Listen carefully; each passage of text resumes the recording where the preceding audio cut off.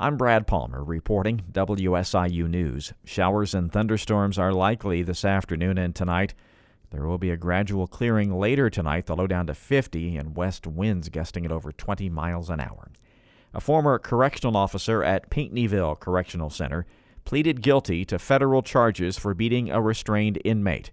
The U.S. Attorney reports 25-year-old Christian Piles of Christopher admitted to violating the inmate's civil rights by using excessive force and then falsifying the incident reports.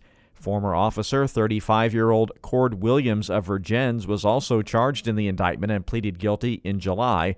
The charges arose from an incident in which an inmate was beaten while fully restrained in handcuffs and leg irons on April 24, 2022.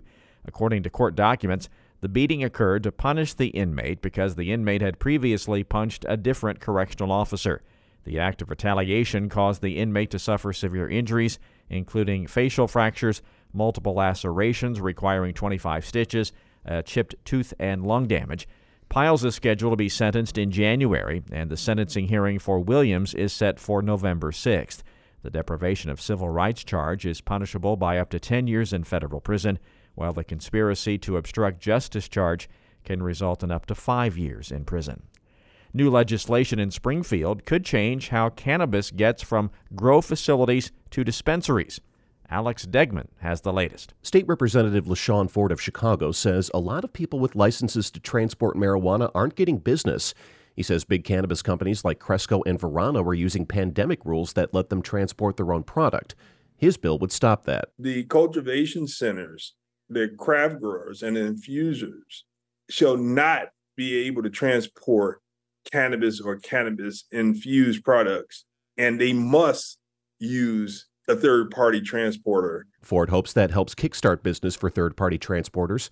Since a bill proposing broad changes to Illinois' cannabis law stalled last spring, Ford hopes smaller changes like this are more doable. I'm Alex Degman. The not-for-profit Take Action Today has opened a new recovery resource center in Carbondale. The organization provides peer-based support services for those struggling with homelessness, mental illness, or substance abuse. Michael Tyson, the founder of Take Action Today, hopes to inspire positive change in the community. We're just trying to organize communities better to support people who have struggles with substance use and homelessness and mental health, to make sure they have the support that they need within their communities to recover from it. The organization operates at 7 sites in Jackson, Williamson, Jefferson, Franklin, and Perry counties. Once the resource center in Carbondale is fully functioning, it'll offer showers, laundry services, and meals.